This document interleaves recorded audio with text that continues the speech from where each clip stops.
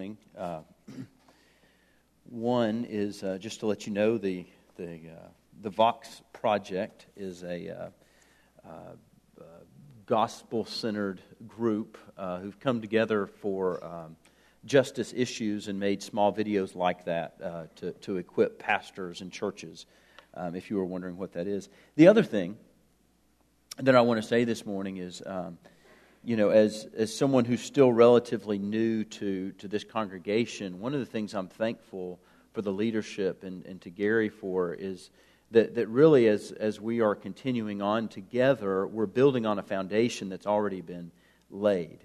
I've been here long enough to know that this is not a church that ignores the sanctity of life issues. We don't ignore these type things, and we won't ignore that in the future. And the foundation has been laid, and we're continuing to build what I would call a culture of life in this church. And at the end of the sermon today, I'm going to call us to continue to be a people who promote life by stepping into suffering. And I see that going on all around us, and it just warms my heart. But we won't stop. We won't stop raising that banner. We won't stop clinging that symbol, and we won't stop taking opportunities like this morning to do this. Now, my goal this morning is to do two things. One is I want to walk through our passage, and then after we walk through our passage, what I want to do is I want to make the connections about what our passage this morning has to do with the sanctity of human life. And I want you to really pay attention to see how I get there, because I think our passage this morning has massive implications for the sanctity of human life. Now, what I'm not doing today is defending, and hear me here, I'm not defending the truth that a baby in a womb is a baby. I am just making that assumption this morning. So this morning is not about when does life begin. I'm making that assumption. So in my mind, what we're doing this morning is saying, okay, if we believe that, then as a church, as a community, how are we to respond to that? And so I think if we continue to have a proper perspective on this issue, if we continue to love the gospel and to love God's word, and if we continue to set God's word as the truth in our life, I think the only thing, the natural response to that is it's going to mobilize us in one way or the other. And so that's where we'll end this morning. So let's start by looking at our text. And as we start this morning in verse 23, Paul, as he's writing, as we continue through the book of Romans, our study in Romans, he says, and not only this, but also we ourselves. And to understand, okay, well, what is he talking about? Not only this, but we ourselves. So he's referencing to something that he just said. And so let's read verses 19 through 22. It says, for the anxious longing of the creation waits eagerly for the revealing of the sons of God. For the creation was subjected to futility, not willingly, but because of him who subjected it, in hope that the creation itself will also be set free from its slavery to corruption into the freedom of the glory of the children of God. For we know that the whole creation groans and suffers the pains of childbirth together until now. And so as Paul comes to verse 23, he's transitioning here and he's saying, not only this, but we ourselves, having the first fruits of the Spirit, even we ourselves, notice here, we do the same thing that creation does, us as Christians, even we ourselves groan within ourselves, waiting eagerly for our adoptions as sons, the redemption of our body. And so there's two things that Paul is saying. He's saying that as Christians, like creation, we groan, and this groaning puts us into this posture of waiting. And so I want to look at those two things before we go to the next verses. And as Gary preached last week and 2 weeks ago as we talked about suffering, as we as Christians, as we look at the world, we groan because this world is not as it's supposed to be. And everywhere we look around, we see death and we see decay and we see corruption.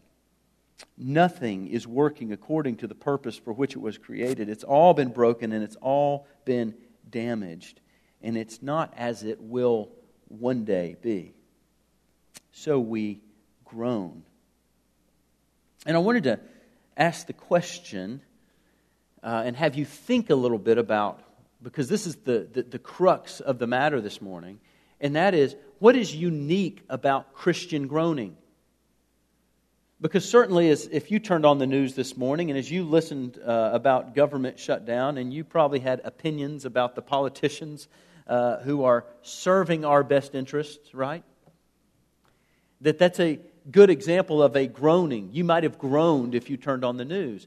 I would say that there were many non-Christians who probably turned on the news and groaned as well. There are many non-Christians this morning whose family members may have cancer or who may be ill, and there's an inward groaning about the state of this world. The difference, and I think it's there's two things. One, it's in the text earlier, and then one today. But as Christians, we groan differently because we know that the cause is sin. We groan as Christians because we know that the cause is because of sin and the curse that was unleashed on the world as Adam fell. So that calamity, hardships, suffering, and decay would not exist without sin. And when I talk about sin, you understand what I'm meaning. I'm not necessarily meaning that Lewis sins, so therefore there are negative consequences. Certainly there is that aspect. But when we're talking about sin, we're looking at this more globally, that the fact that the sin happened in the garden and that the fall occurred means that things aren't like they should be. And so as Christians, when we see this, it should remind us. When we look around our world and when we see aspects of this, it should remind us of sin in the world. The second reason that makes us different in our groaning as a Christian is that we don't groan as people who just sit around and kind of bellyache. Our groaning has to do with the fact that we know that there is a day where this won't happen anymore, that God is going to restore all things. And so our groaning comes with a longing. A non-Christian's groaning can only be wishful thinking that something may happen and make things better. Mom's cancer may go away, or whatever the calamity that they're looking at. As Christians, we groan knowing that in this world things will never be like they should be, but there is a day where things will be made right. There's a parallel passage to this passage in 2 Corinthians, and I want to read it for you in chapter 5, verses 1 through 7. Listen, and listen about, you can hear in here about the Christian's groaning and the Christian's longing. For we know that if the earthly tent, which is our house, is torn down, we have a building from God, a house not made with hands, eternal in the heavens. For indeed, in this house we groan, longing to be clothed with our dwelling from heaven. Inasmuch as we, having put it on, will not be found naked. For indeed, while we are in this tent, we groan, being burdened, because we do not want to be unclothed, but to be clothed, so that what is mortal will not be swallowed up by life. Now he who prepared us for this very purpose is God, who gave us the Spirit as a pledge. Therefore, being always of good courage, and knowing that for a while we are at home in the body, we are absent from the Lord, for we walk by faith, not by sight. And you hear in this passage that you hear this groaning and this longing. Now, the other thing that I want you to see from this verse is why we groan, the other aspect of why we groan. And we groan, the passage tells us that we groan because we have the first fruits of the Spirit. So having the first fruits of the Spirit, we groan. And you may say, well, what in the world does that mean, having the first fruit of the Spirit? And I can kind of answer it, I don't know. Meaning, it's pretty debated, right? I think if you've read your Old Testament, first fruits of the Spirit, would draw up in our minds imagery of the Old Testament sacrifice. But I think what is meant, also this idea of first fruits of the Spirit, also carries with it the connotation of a guarantee. A guarantee of what's to come. And certainly if you don't turn back over there, I'll read it again. But certainly if you look at 2 Corinthians chapter 5, verse 5, it says, "Now he who prepared us for this very purpose is God, who gave us the Spirit as a pledge." Gave us the Spirit as a pledge or a guarantee about what is to come. So I think the key here is that if you have the Holy Spirit living inside of you, you've been giving the Spirit as a taste, as a foretaste of what is to come. If the Spirit of God has been poured out into your life, Romans 5:5. Remember in Romans 5:5 we talked about hope, and the hope that as the Spirit of God has been poured out in your life, that it means that the love of God has been poured out in your life. If you have the Spirit, if you're a Christian, if you have the Spirit, you've got the first fruits, the guarantee of what is to come. And so knowing just a taste, a sampling of the joy and the restoration that is to come, creates a groaning and a longing in us. So the first thing that I wanted you to see this morning is that as Christians that we groan. And the second thing I want you to see from this first verse that we're looking at, how this groaning leads to waiting. In verse 23 again, first it says, "Having the first fruits of the Spirit, even we ourselves groan within ourselves, waiting eagerly for our adoption as sons, the redemption of our body." So as Christians, those who have the Spirit, as we groan, we're groaning as we are waiting. So we know this because we're here, right? Wouldn't it be nice if when you became a Christian, poof, you just got taken into heaven? Very nice. But that doesn't happen. And so what happens is that as you become a Christian and you receive the Holy Spirit upon salvation, then what happens in your life is that you're set in this posture of groaning and waiting for the final redemption of your bodies. I love this passage. I love the way that Paul talks about groaning here, and we're going to talk about it more in a minute. But notice here that it says that we are waiting, and that we are waiting eagerly. You see that in verse 23? We're waiting eagerly for our adoption as sons. So we eagerly wait, anticipate. So not just passively, but we are aware. And not only that, but we're waiting for something special. We're waiting for our adoption. And in this passage, what that adoption means is that the final resurrection of our bodies. And you may say, wait a minute, Lewis. As I'm reading this, I'm reminded of just a couple of verses earlier in the passage, in verse 15 and 16. Notice how this is read. "For you've not received a spirit of slavery leading to fear again, but you've received a spirit of adoption as sons, by which we cry out, Abba, Father. The Spirit Himself testifies with our spirit that we are His children." And so you may say, which is it, Lewis? Are we His children now? Or will we be His children later? And the answer to that is yes. As Gary talked about last week, this whole principle of already and not yet is so vitally important, that we are already positionally children of God, but we are not yet like we will be when we will be with Him forever. Now, as we continue going in verses 24 and 25, in many ways it's just reiterating what we saw in verse 23, but it's using a different word here. It brings in this idea of hope. And I want you to see a couple of things of what these passages say about hope in 24 and 25.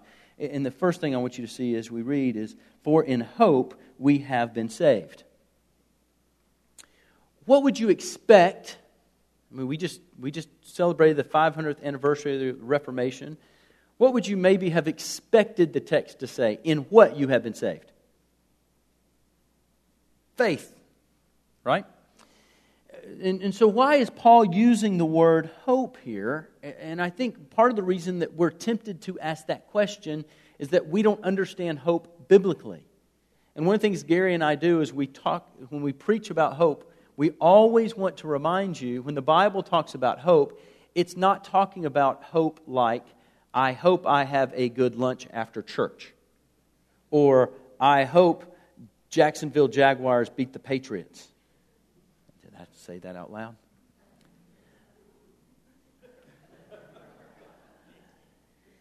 What we're saying is, when we're talking about hope biblically, it's talking about hoping in God.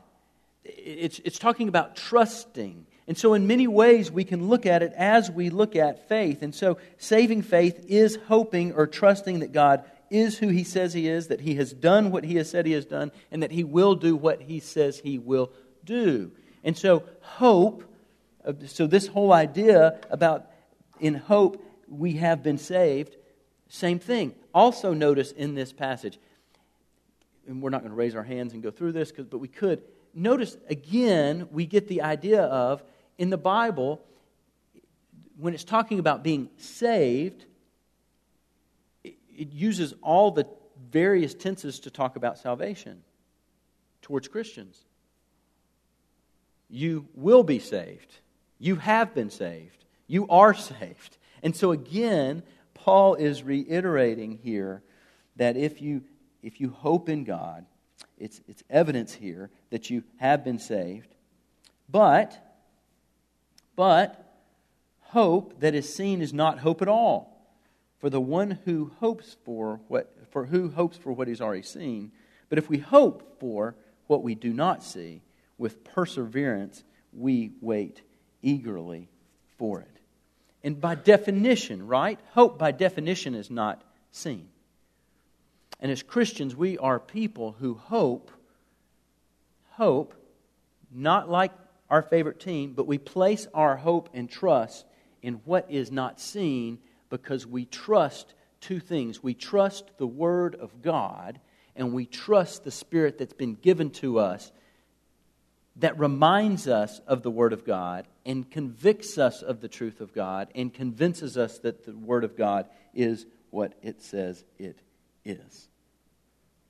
Lastly, in talking about hope, we see here again in these verses that people who hope, but if we hope for what we do not see, with perseverance we wait eagerly for it.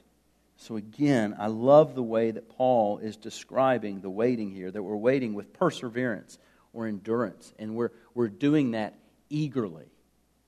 So that we're enduring, we're patiently, eagerly waiting. I love this language. Another translation put it this way: we eagerly wait with patience. So we long for it. We groan in hope with assurance. And when in doubt, we are reassured because we have the first fruits of the Spirit.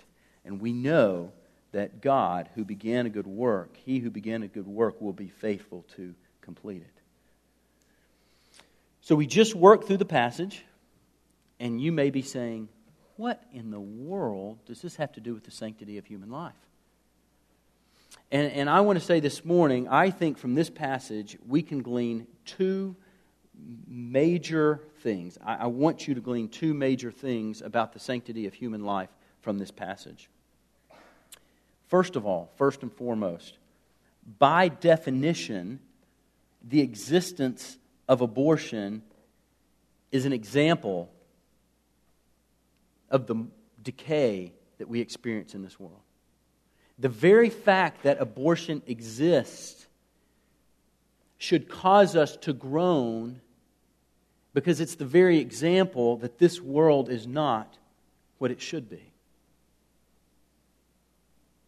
I mean, we think about, when we talk about that this world is messed up and it's not what it should be, we tend to look at things as horrific and awful as like Nazi Germany. But sometimes with these abortion statistics, it goes in one ear and out the other when we hear that 58 million people have been killed since Roe versus Wade. Thankfully, the statistics are on the decline, but it's estimated, I think it was 2016 were the statistics we had, that close to 1 million people were killed. What an example. Is there any greater example of the decay and that things aren't like they should be? So, by definition, this is an example of that. If there were no fall, there would be no abortion. If there were no fall, there would be no abortion. Think about it. What's one of the first accounts we get in Genesis after the fall? Cain and Abel. I think it was last year, maybe on Sanctity of Human Life Sunday, that Gary used that passage to show us about, to bring us to this point. Murder from the very beginning as a result of the fall. The taking of a human life is the result of corruption and decay in this world. And even think about it this way. And I want us to think this way. I want us to be thinking people, because the answer is not as simplistic, I think, as sometimes we try to make it. The circumstances surrounding an abortion are also the result of the fall. And I want to tell you what I mean by that. There are some women who receive an abortion because they've been violated or raped. That type of violation is a result of the fall. Most women, 86% of women who in Tennessee who had an abortion were unmarried. Conceiving a child out of wedlock is a result of the fall. Some mothers reported that the baby is just unwanted. That sort of thinking is a result of the fall. And I'm sure in many cases, we know this, Choice is a wonderful organization here in Chattanooga, has taken on is shifting how they do things to try to encompass the fathers, because what they've seen is that many times the biological fathers in these situations are one of the main motivating factors for the woman getting an abortion, and that kind of mindset of a man pressuring a woman to kill or murder her baby is a result of the fall. So the circumstances surrounding an abortion are a result of the fall. And lastly, I want to say also is that the very fact that to so many people murdering a baby could be logical is a result of the fall. Because it's nonsensical. It's against everything that we think.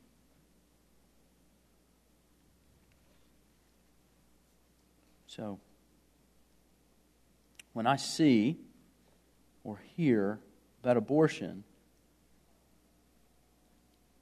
I think it causes me to groan and to long for the day when we live in a world, when we live on an earth where this doesn't exist anymore. And so, one, the way these two things connect is that the result of the fall, the corruption, the decay with which our world is under, makes this whole idea of abortion even possible. The second thing, and this is the one where you have to hang with me, I think it's very logical, but I want you to hang with me and understand this, is that I don't think, when we, in this passage, and as we're talking about groaning and waiting, it doesn't mean, when Paul's talking about this, he doesn't mean that we sit in the corner of a room or we close the doors outside, we go in, we put the shades down, and we groan and we wait. That's not what Paul is talking about. If that's what Paul meant by this passage, he would not have written he would not have written chapters 12 through 16. As Paul wrote chapters 12 through 16 of the book of Romans, he is describing to Christians that he knows are going to suffer. He's calling them to action in the world. Think about Paul and the testimony himself as he talks about the groaning and his longing for the day. Did Paul sit in a corner and do nothing? No. Paul, because of his groaning, because of his longing, stepped up and went forward. And here's the words I want you to understand this morning. Because of the groaning, because he knew what was to come, and because his longing for the day when all things will be restored, it gave Paul a confidence that allowed him to step into suffering, not to step away from it. And as Christians, we were not brought to the Lord so that we could sit back in a room somewhere and shut out the outside world. We were made Christians by God in order to be people who glorify Him, which, as we talked about several months ago, means displaying who God is to the world. And in that sermon, if you remember, we talked about that we are to be people, we glorify Him most when we love what He loves and we hate what He hates.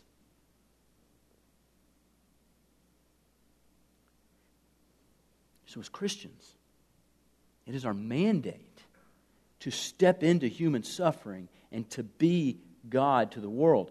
We have a message of hope. And we were given this message of hope to bring into these type of situations. So just like Matt Chandler said in the video, we are not a people of hope who sit on some high pedestal and say, you've had an abortion, this means this or that about you. Or you've pressured a woman into abortion, this means this or that about you. What it means is that we sit with someone able to identify with them as sinners because we know the depths of our own sin, and the only way that sin is taken care of was through the blood of Jesus Christ dying on the cross, and that message of salvation is a message of salvation to all who would believe. That message has to get out.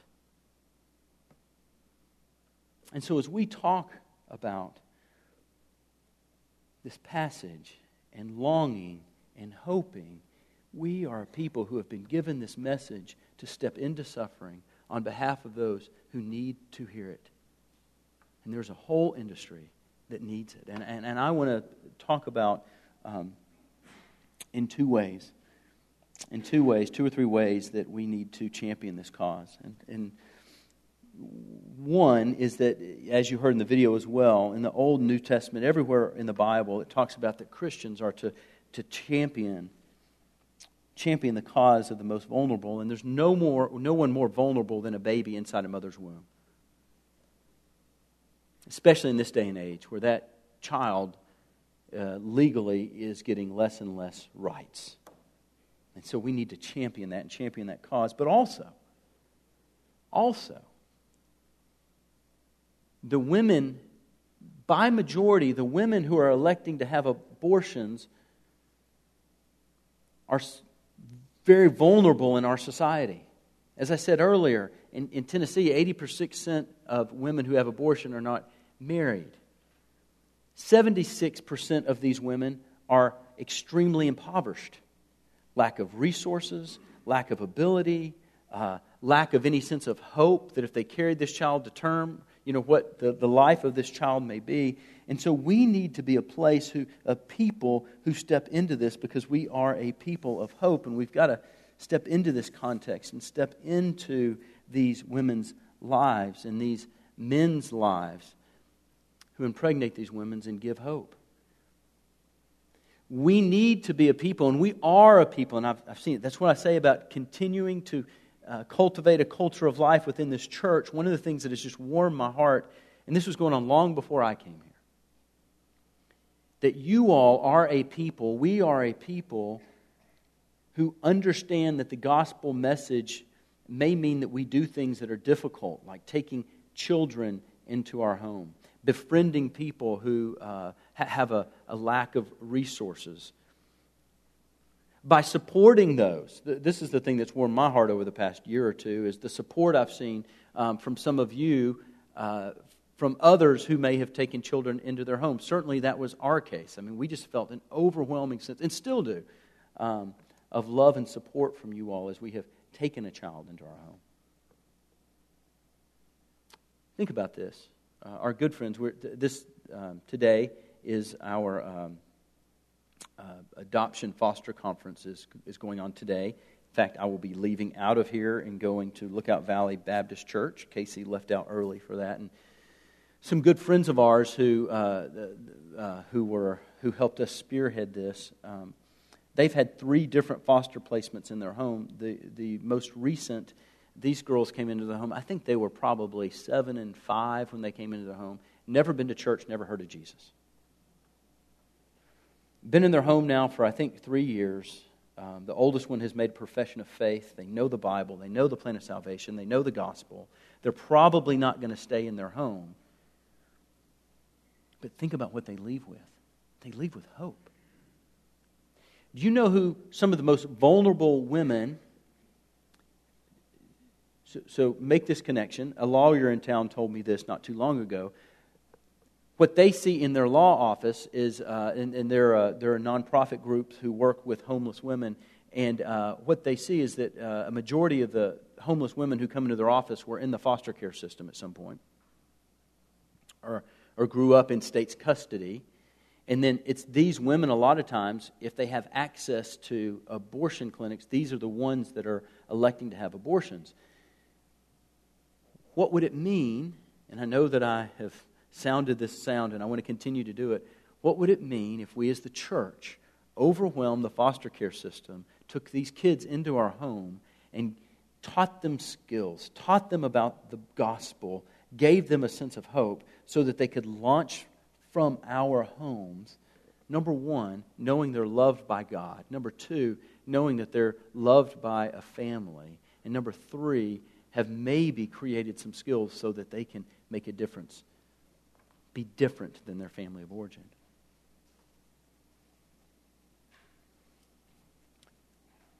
The other thing that we must do, sorry, I got a little bit off my notes here,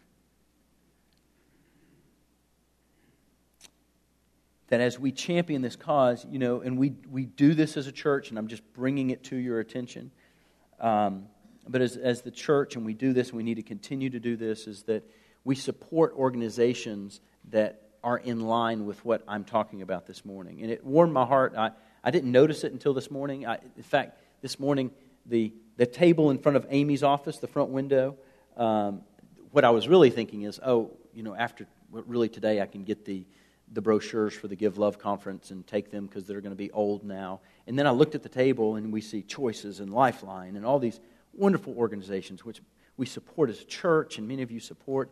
And I would just encourage you to continue to do that. These folks are on the front line and doing really, really good work in this area. And so I would say that we make sure that you continue to do that. Now, by no way, I hope you haven't heard this morning that as a people who groan, as a people who long, as a people who have hope, that means necessarily that you've got to bring kids into your home. I never want to be the one saying that. What I do want to say is that I love this community at Signal Mountain Bible Church. And one of the things about loving this community is that this is a wonderful community to bring young women who may be struggling into, to be loved on, to be supported, to bring young children into. It's a wonderful community. And so really what I'm doing is asking you to just continue to be the church. Some of you may get that conviction to bring children or adults or teenagers into your home. because you're so convicted about this. And I want to say, if you make that decision, you're doing it in a really good place. Because others of you here need to support with food and money and respite and all sorts of things. So, as we close, I want to end with just again, making this call that as a church we must mobilize, and we must always be a place that goes beyond just the level of ideas. We can't just have good ideas. It has to lead forward into action. So we must mobilize that. We must recognize that we are the church. We are the face of hope. And my prayer is that as we leave our Sunday morning gatherings, that we are emboldened and we're encouraged to go out and to step into suffering, because that's what we are asked to do. And lastly, I just want to remind us that the message of hope that you've been given by receiving the Holy Spirit does not terminate on you. It was never meant to terminate on you. So we as a church are to be a people of action. Let's pray.